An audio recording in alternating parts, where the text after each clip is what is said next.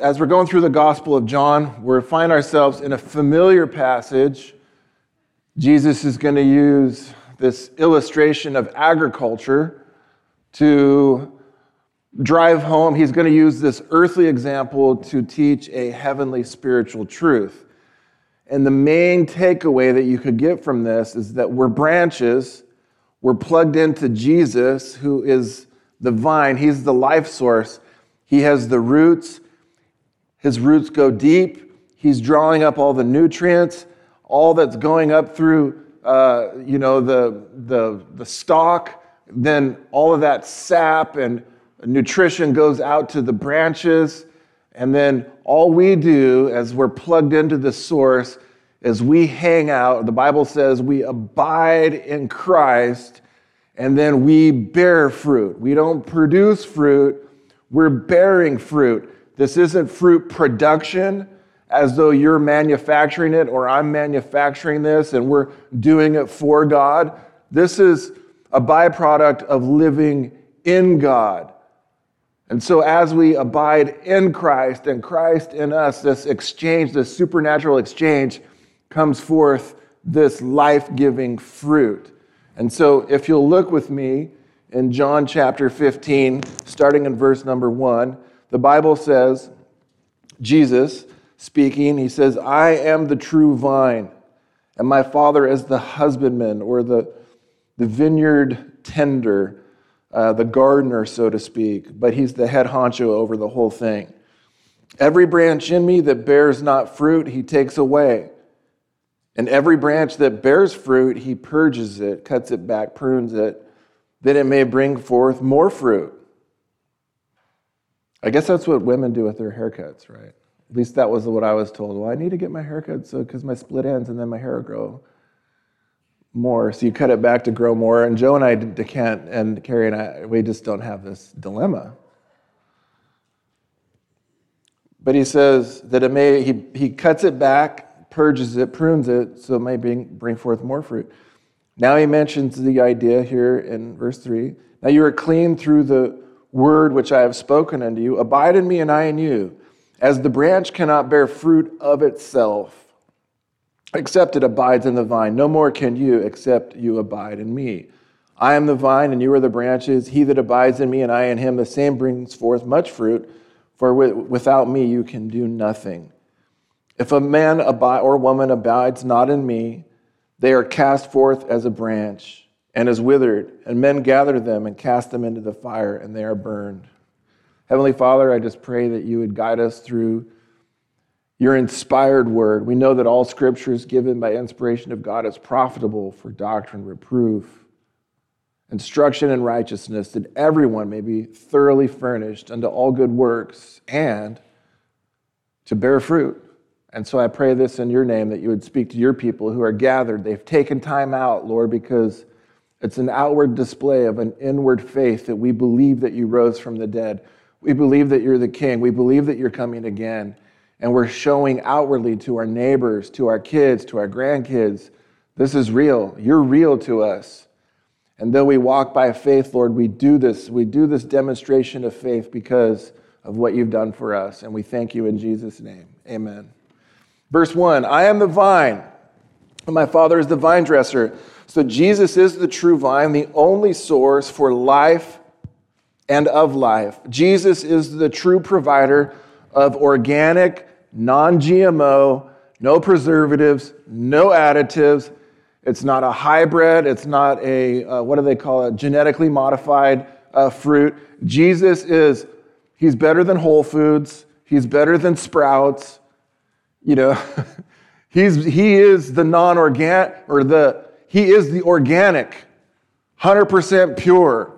When we're talking about Jesus fruit, we're talking about no pesticides, no intermingling with any sort of chemicals or inventions of men. It is 100% Jesus with no additives or preservatives. He is the true vine, and the Father is the vine dresser. He's the one that knows exactly when to cut it back. He knows exactly how to plant it. He knows exactly how to prop up the branches. He knows how to support it. He knows how to run a vineyard so that fruit could be the result. Verse 2, every branch in me that does not bear fruit, he takes away. And every one that bears fruit, he prunes it so that it may bring forth more fruit. Well, the question is, well, who left first? It was not Jesus who initiated the removal. It was the branch that willingly chose to live apart from the vine. This is faithlessness. The branch that wants nothing to do with Christ has removed themselves, so Jesus basically just gives them what they already wanted. And that's the way God operates. If you don't want him, then that's fine. He's not forcing you to abide. If you don't want to have anything to do with Jesus, you don't have to. Verse 3, he says, now you are clean through the word which I have spoken unto you. This clean implies salvation in that the disciples who trusted Christ were cleansed by the washing of the water of the word and by the blood of Christ. Judas of the 12 disciples, so Jesus is saying this to the disciples. He says, you guys are clean by the word which I've spoken to you. You guys have been purified, you're saved, you're justified. He's saying that to the disciples. But Judas was not clean in that Judas willingly did not want to abide in the true vine. And Judas removed himself. Jesus didn't remove Judas, Judas removed himself. So in John chapter 13, you're kind of in that same zip code. In verse 11, it'll be on the screen probably. For Jesus knew who would betray him, therefore he said, you are not all clean. So he knew. He says to the disciples, you guys are clean. You're going to be real branches in the true vine, but not all of you are clean, because he knew that Judas did not want to abide. In fact, he removed himself. He removed himself and said, hey, you guys, I know you're having fellowship. I know you're hanging out and everything. I'm just going to take the money, and I'm just going to do, I don't know if he scattered or not, but not scattered. That's what deer do. I was trying to think of a jazz term. There we go. So he went off and for 30 pieces of silver sold out Jesus and the disciples. Yeah, that's not abiding in the vine. Unprofitable. Verse 4. Abide in me and I in you, as the branch cannot bear fruit of itself unless it remains in the vine, so neither can you unless you abide in me. You see this kind of construct that he's developing here. It's abiding in Christ. He's using agriculture as an earthly example of a heavenly truth. The Bible says in 1 Corinthians 6:17, he says, he that's joined unto the Lord is one spirit with him. And so there's no separating us. Nothing can separate us. Angels, principalities, life nor death from the love of Christ who is in us. So he says, abide in me and I in you. The branch cannot do this by independent living or by good intentions or by fruit manufacturing. Independence can only lead to fruit production, whereas dependence will lead to fruit bearing. There's a big difference. The flesh can imitate, but faith will participate in this holistic process of bringing fruit to life and thus giving life to those around it. So this fruit-bearing concept is basically Galatians 2:20. Not I, but Christ. Not I, but Christ. We participate in that. We have faith that Christ will do it in and through us. We're not doing it for Jesus. We're doing it from abiding in Jesus. That's how the fruit comes to pass.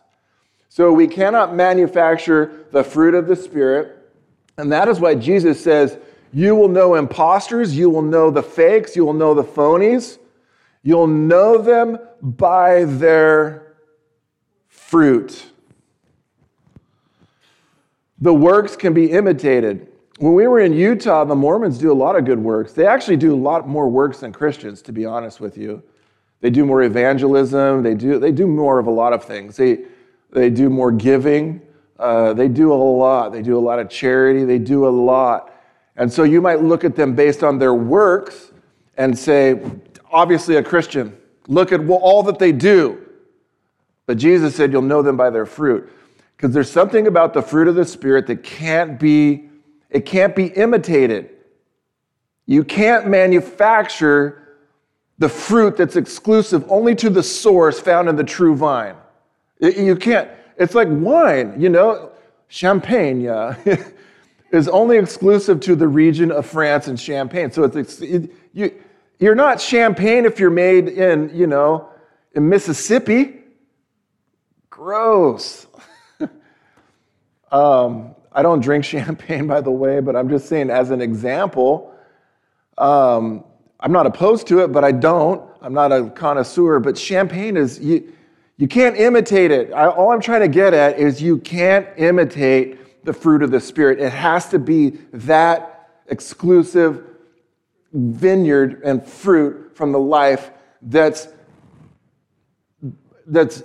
given through the life of Christ. In me, through me. Thank you, Brother Sean.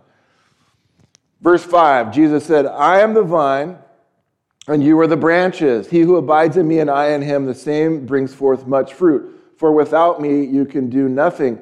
But the odd thing is that without Jesus, we do a lot of things. If you think about it, those are the things done in the name of God, for God, without God, that the Bible would call wood, hay, and stubble, that burns up, right?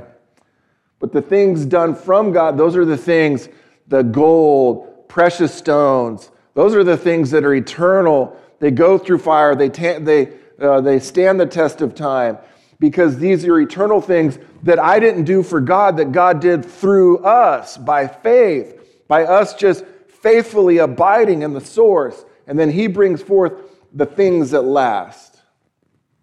So even though mankind can do some things, and most things, and a lot of things on our own, Jesus said when it comes to fruit, because he is the true vine and the genesis of the fruit and life that's eternal, all things done for him, yet outside of him, are still considered nothing, Jesus says. Think about like all the religious edifices and all the things done in the name of God over the years throughout church history. Jesus said, if you've done that for him without him, it's nothing. That's kind of sobering if you think about it. I think that's where God says, you repent of dead works. And it's hard to get a religious person to repent of dead works because they're so proud of all the things that they've done for God. I remember this dilemma in Utah, like everything that you've done up until this point for your God is dead works. It's nothing. You need to repent of that.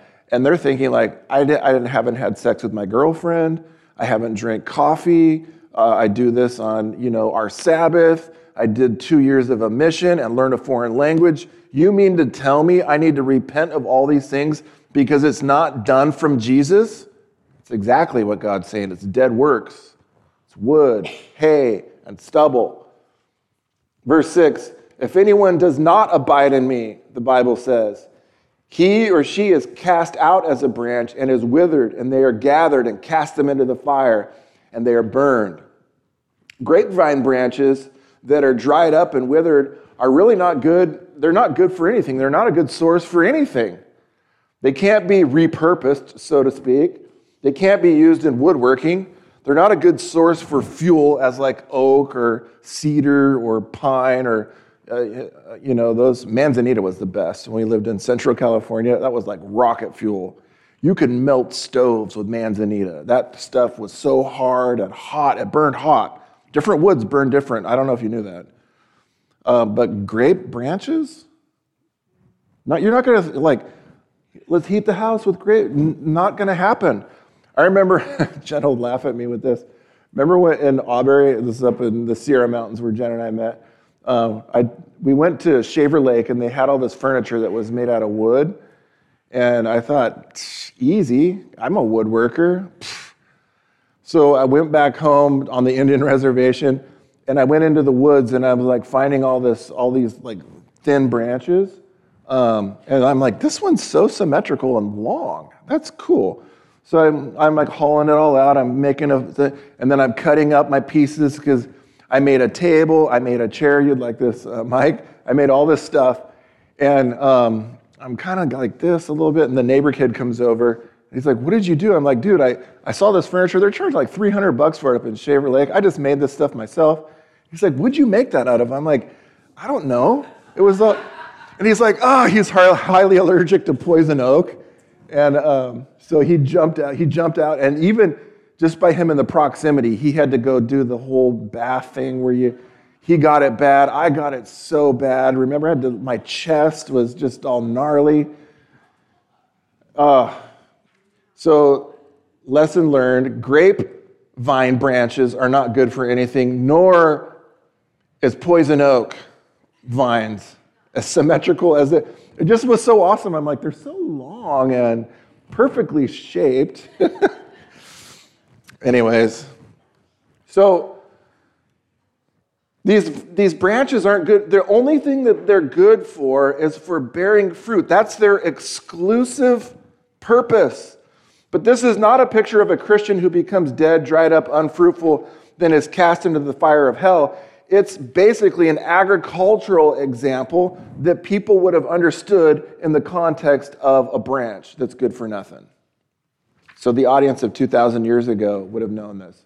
Now, Ezekiel, actually, there's a lot of examples in the Bible that would lean on this agricultural example of vineyards and stuff like that. I think it's fascinating that when the Israelites go to spy out the land, remember when they're wandering in the wilderness, and they come back and they say there's giants in the land. Here's something interesting. They're carrying the grapes. They have to use a staff.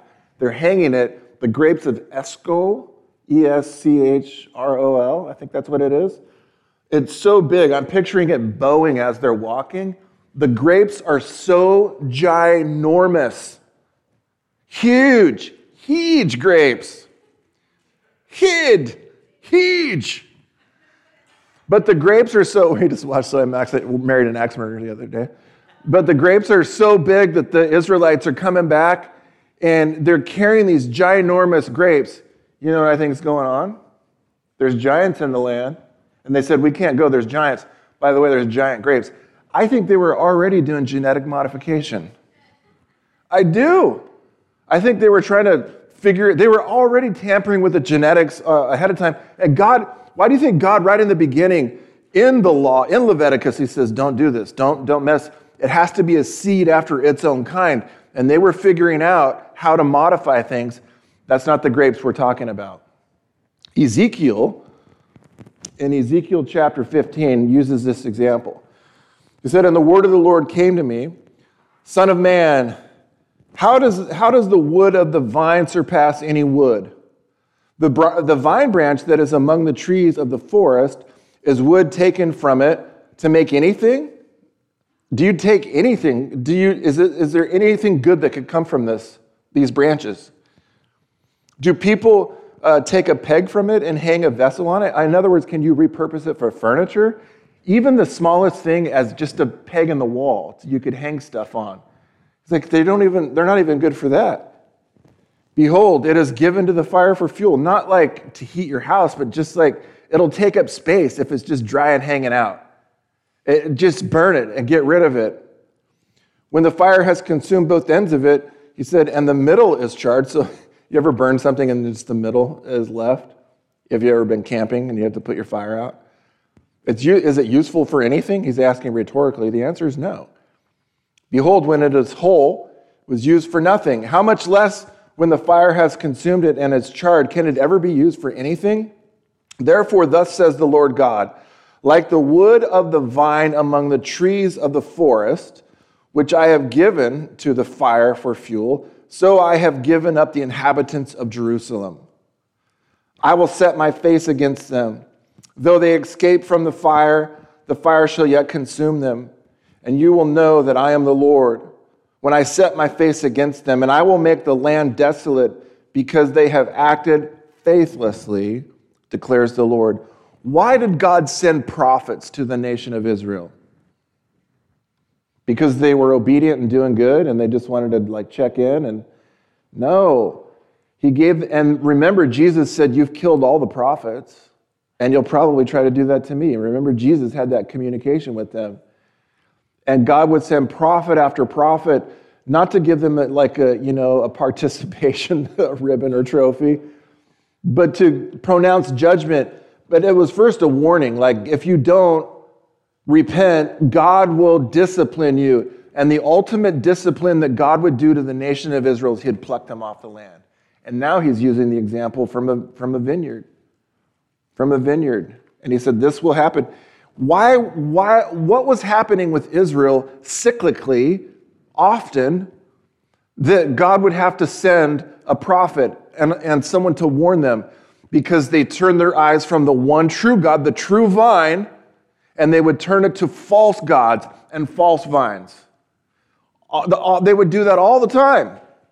They would turn to demons, to a lesser Elohim, an alternative God, something less than Jesus, less than God. And they would oftentimes do that, and they would settle for some genetically modified version of the real thing, and they would turn to artificial coloring and artificial flavoring and additives and preservatives, and they would miss the real thing. And so God would send a prophet in love to warn them, and they're like, we don't want anything to do with you. So that was what was the picture of Israel. And it was their faithlessness. They did not have faith in the true vine and the true God, and so they turned to another. So here's the good news, though. I think this is the verse, Adam. But if they would have had faith, the Bible teaches us in Romans chapter 11, verse 23. Go to the next slide. Yeah. Romans 11:23 says this, and they also, unbelieving Israel, if they abide not still in unbelief, they shall be grafted in, for God is able to graft them in again. So the audience to whom Jesus was addressing would have no doubt knew about this parallel passage in Ezekiel. They wouldn't know this one in Romans because the New Testament wasn't written when Jesus was giving this example, but they would have known about the one in Ezekiel 15, and there's others too. There's Isaiah 5, there's Ezekiel 17, there's a mention in Jeremiah, but the one that most parallels is Ezekiel 15. So the Christian who is connected to the true vine, however, the true vine of Christ, he may cut us back and prune us for our own good and for more fruit, but he'll never cut us off and cast us off or throw us into the lake of fire, because once you're saved, you're always saved. So the teaching for the Christian who is in the true vine is that you are in. For Israel, and remember, consider the audience that Jesus was speaking to, they didn't have belief. They didn't even believe in the Messiah. They didn't, they just had the decorative appearance of it, but they weren't connected as we are. And look, when you hear the pruning shears being sharpened, no one likes to be cut back, right? But God, just know that God, and I'll deal with this later in Hebrews, but God does this in love. He does it for our good so that we could bear fruit, and it gives us life and life to those around us. But what I want to talk about is this principle in verse 4 and verse 5. So this next principle here, abide in Christ. Abide in me and I in you, as the branch cannot bear fruit of itself unless it remains in the vine, so neither can you unless you abide in me. The Greek word there is meno. It occurs, and it has different ways that meno is translated. And it occurs 118 times in the Greek. But it basically means this: to remain as one, to be still, to remain as one and to be still. And though we're already one with God, we are to remain and abide in our oneness with Him. We are called to an abiding life, not a striving life. And I think the hardest thing for a Christian to do is to be still. I remember I had a professor in grad school. She was a go-getter, African American. She's a leader in her church. She started a therapy clinician or a clinic. She had her PhD. She was teaching as a professor. She had so many irons in the fire, and she was roller skating and jacked her knee up, and she couldn't come and teach. And I remember hearing from her, she said, the hardest thing for me was to just be still. She had to by an injury.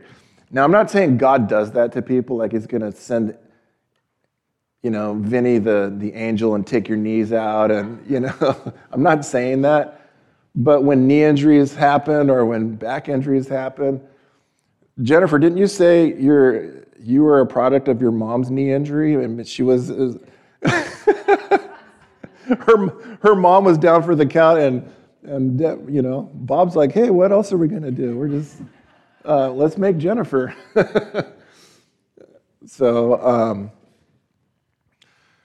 I just think being still is one of the hardest things for us to do. It really is. It really, really is. I think faith, stillness, to like from Sunday school, to set our affection on the things above, for a second, and then I'm back to doing other things, right? I just think it's so hard for us. What's that phrase? You're too earthly, you're too heavenly minded that you're no earthly good. Well, what if we're so earthly minded that we're no heavenly good type of thing? Like, do we set I don't know. I'm not trying to make anyone feel guilty or anything, but I just think stillness is a hard thing to implement and to practice. A friend of mine, I just had a conversation with the other day, is really having a hard time in his life. He's single, newly single. He just sold this business for quite a bit of money, actually. He has all this loads of money, and his background, too, is his dad's a pastor, and so he grew up in the ministry around church. But he hasn't been in church for a long time. He's just bitter towards God, towards church, towards Christians. And he likes distractions and he likes busyness. And he is telling me, I don't have my business anymore.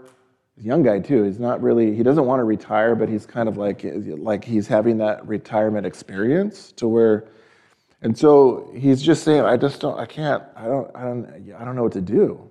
So he's choosing to travel and to go around the world and things like that. But we really had this discussion about stillness, and I said, maybe, just maybe, because he's been talking to me about the Lord lately, and I'm thinking, okay. And just like really kind of like this towards God for a long time. And now through circumstances, his affections are kind of like, he's like looking up, looking left, looking right, looking up. He's considering these things. And I ripped this quote off, and I told this to him the other day. Turn to the next slide. I think it's Experiencing God. Blackaby, have you ever read that book? It's old. It's an old book. And it's good. It's not one of my favorites, but it's a really good book. And there's Bible studies that go along with it. It was kind of swept the church for a while.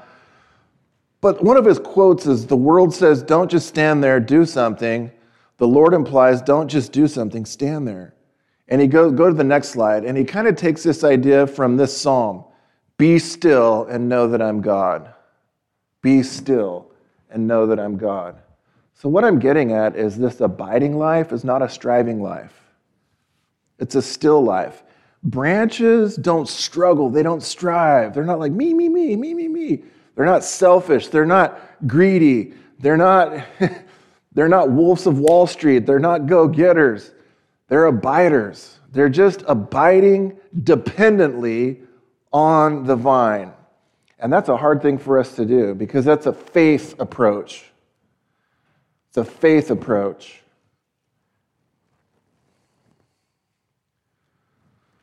Abiding. The word Selah in the Old Testament and the Psalms, it has the idea of just take a moment, think about this, pause, think about this. Jen has talked to me about this lately. It's kind of a lost art or practice in the church, but it's mentioned in the Bible to meditate.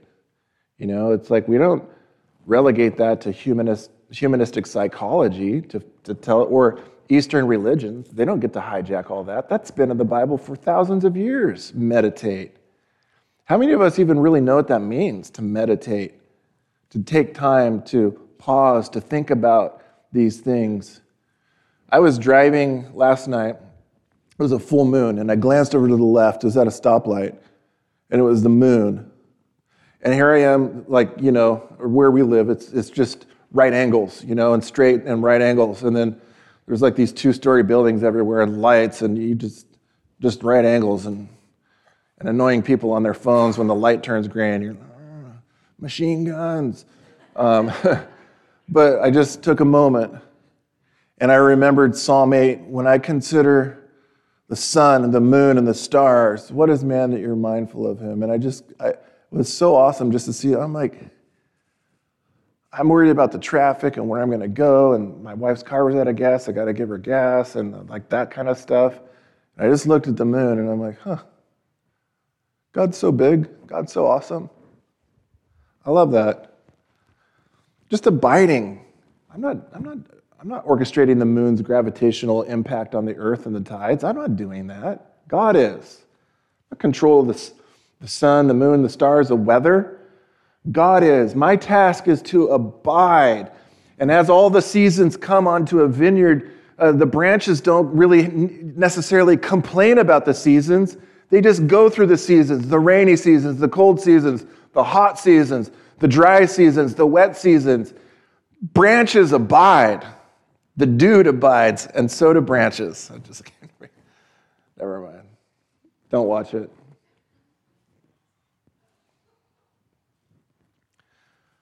So when we stop striving and start abiding, we start to taste and to see and to smell and to sense, and like as Maddie was saying in Sunday school, experience that the Lord is good. Even in his book, Experiencing God, he's like, if we just go out and do something for God, we'll miss it. But his whole point in that book is like, if you pause and you take stillness and you take time out and you really meditate and you really set your affection on things above and you wait long enough, then you'll figure out what God's doing. Then you join God in what he's doing rather than running way out there and asking God to join you in what you're doing. That's the whole book. And that's a great concept. Amen? I think it is. So, 1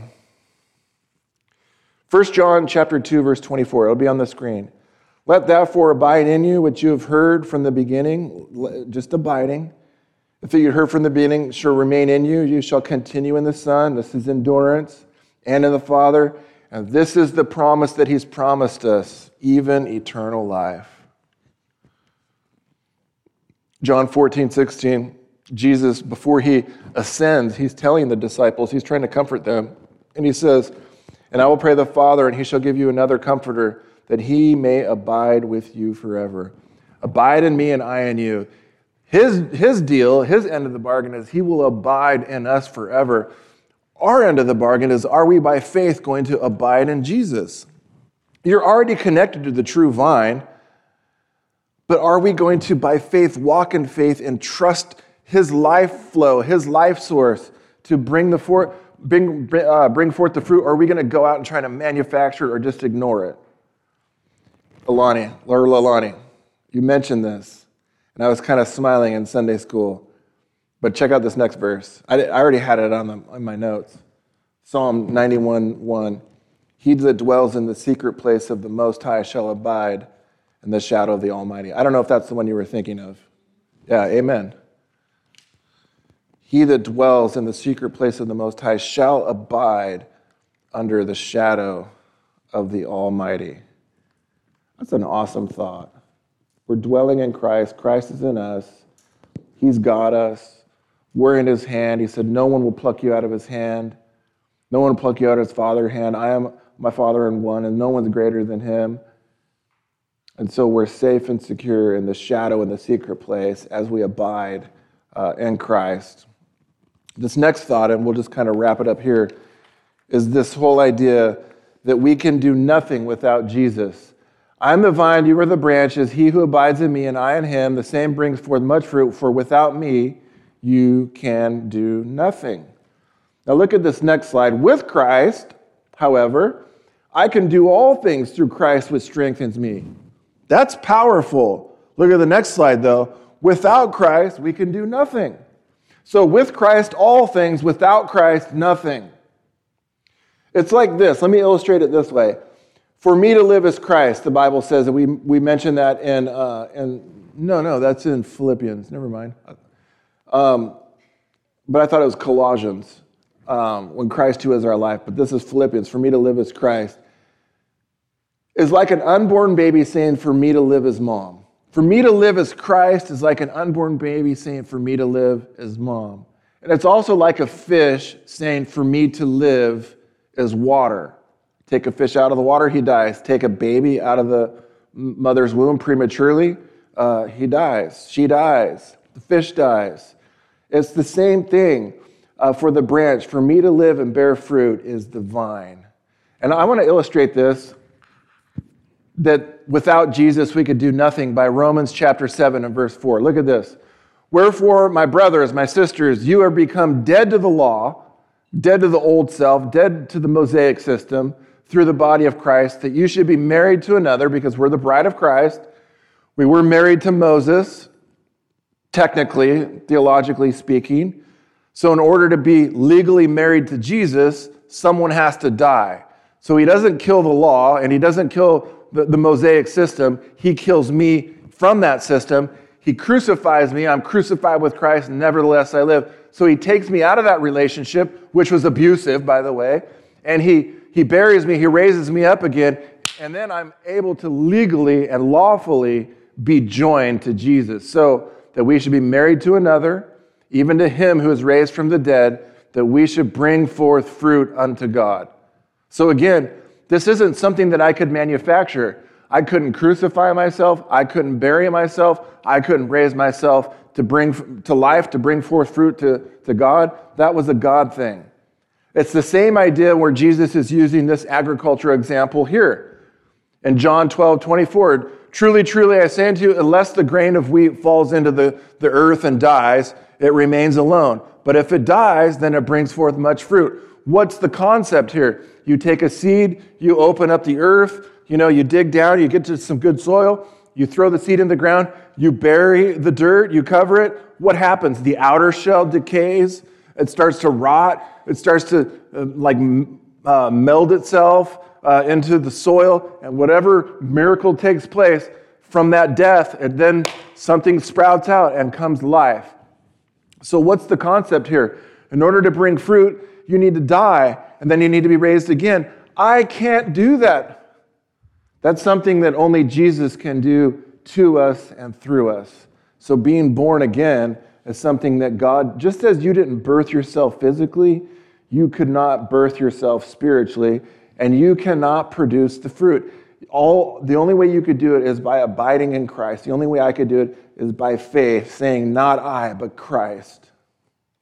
So I'm going to illustrate it this way. Look at this picture here. Would you eat any of that? Of course, you know where I'm going with this. This is fake fruit. This is plastic fruit. Fake, phony. Looks good, looks shiny. Yeah, you're not going to spike your blood sugar with that. Doesn't have any good sugars, not even the bad ones. No fiber, no nutrients. There's no vitamin C, D, E. There's none of it, right? It just looks like fruit. It's just fake. It's just fake fruit. And this fake fruit, no doubt, was made in China in some plastic factory. And plastic, by the way, is made from petroleum. Did you know that? It's an oil-based product. And so here's this, you got to have this factory, and if you know anything about manufacturing, if everyone's worked in a manufacturing plant, I have. A feather factory was terrible. It was like the worst job ever in high school. It was like noisy. You had to wear ear things, eye things, masks, and it just clamor and noise. And when things broke down, and even that tactile place that we worked at was so noisy that made the carbon fiber, and it's just like the lights, the dirt, the grease for all the parts, and just and the people are like, you sweat, you're just there, and you're just manufacturing an outcome and production, and well, there's the result. It looks really good, but it doesn't taste good, and it's good for nothing. It's good for nothing. That's what it's like to try to manufacture fruit apart from Christ. That's what he says, apart from me, you can do nothing. You're not going to be able to. Go to the next slide. You're not going to be able to, this is awesome. We've been having a lot of purple grapes lately in the house. I love it. Adam's been buying them, and then Jennifer's been buying them, and then Chloe's been eating them. And she's like, keep them in the fridge. What are you leaving them out for? But there's Jesus, the vine. There's us as the branch. And then the Holy Spirit produces his fruit. Right? This is real. This is real. And they don't struggle. They don't strive. It's not noisy. There's not computers. There's not algorithms. There's not oil. There's not gears. There's not a maintenance crew. There's just a loving gardener that's like, you know what? Let's trim this back a little bit. You'll do better next time. It'll grow. It'll grow. And so there's this loving, tender, caring approach to bearing something that lasts. That's good. It's good. It's true. It's good.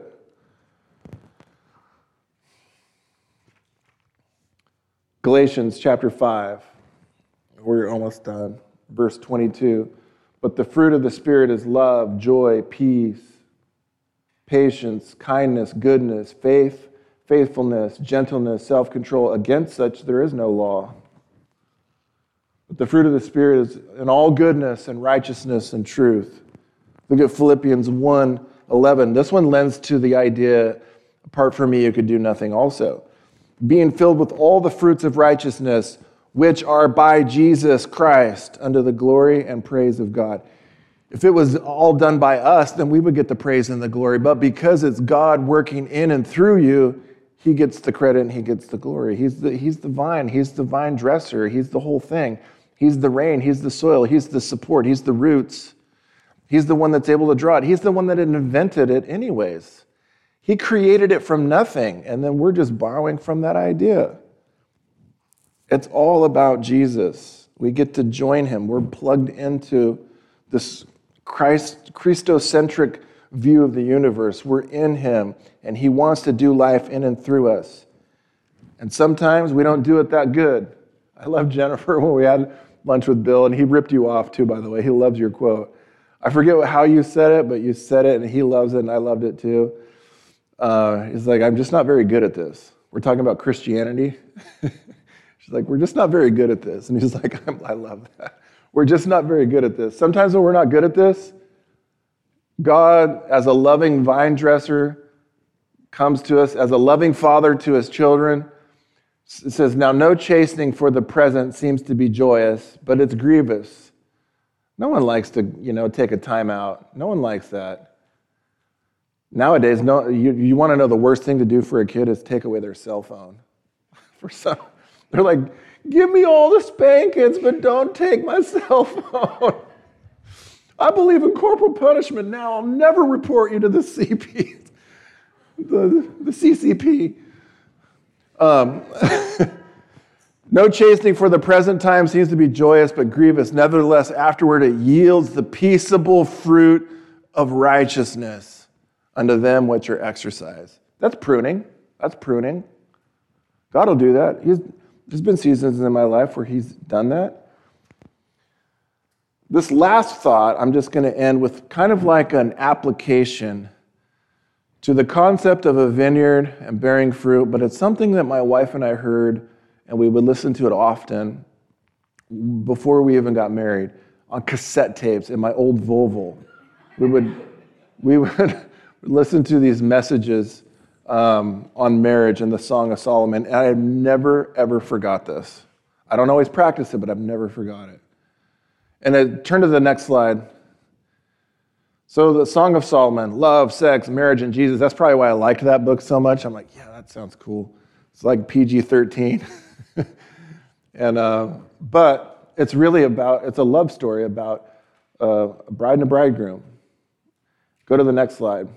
In chapter 2, if you'll want to turn there, because these verses aren't going to be up on the screen, if you'll turn to the Song of Solomon. So if you go to Proverbs, Ecclesiastes, so it goes Psalms, Proverbs, Ecclesiastes, Song of Solomon. So if you're there, if you want to, but I'll read it if you don't want to take the time to find it. Verse 8 of chapter 2. So it's this love story. The voice of my beloved, behold, he comes. leaping over the mountains, bounding over the hills. My beloved is like a gazelle or a young stag, and that's exactly the kind of language my wife uses about me. Behold, there he stands behind our wall, gazing through the windows, looking through the lattice. My beloved speaks and says to me, arise, my love, my beautiful one, come away. For behold, the winter is past and the rain is overgone. The flowers appear on the earth. The time of the singing has come. The voice of the turtle dove is heard in our land. The fig tree ripens its figs, and the vines and the blossom, they give forth fragrance. Arise, my love, my beautiful one, and come away. My dove, in the clefts of the rock, in the crannies, the nooks and the crannies of the cleft. Let me see your face. Let me hear your voice. Your voice is sweet and your face is lovely. Verse 15.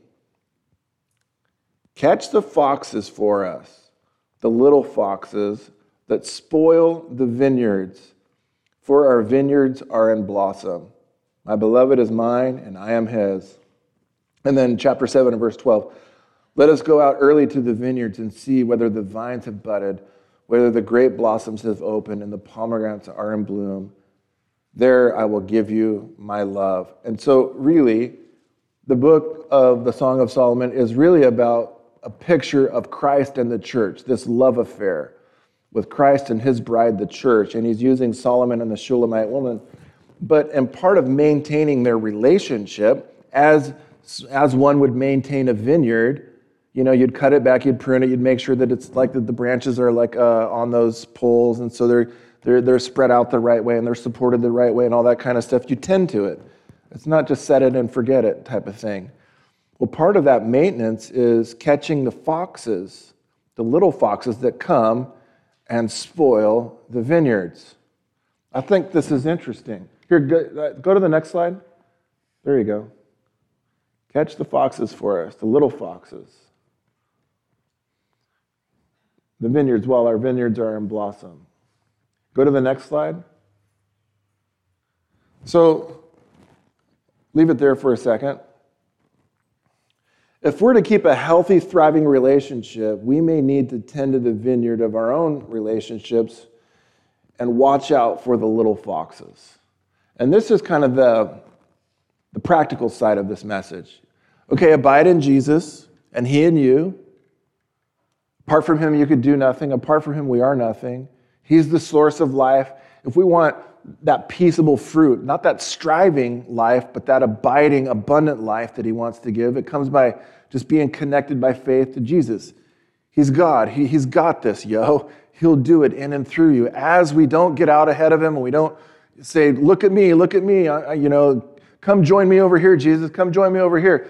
We're just still, we're patient, we're waiting. We get the instruction from God, and then we join him in doing what he wants to do. Well, maybe part of our stewardship responsibility is to watch out for the little foxes. What can the little foxes look like in your life? And let's just say in your marital relationship.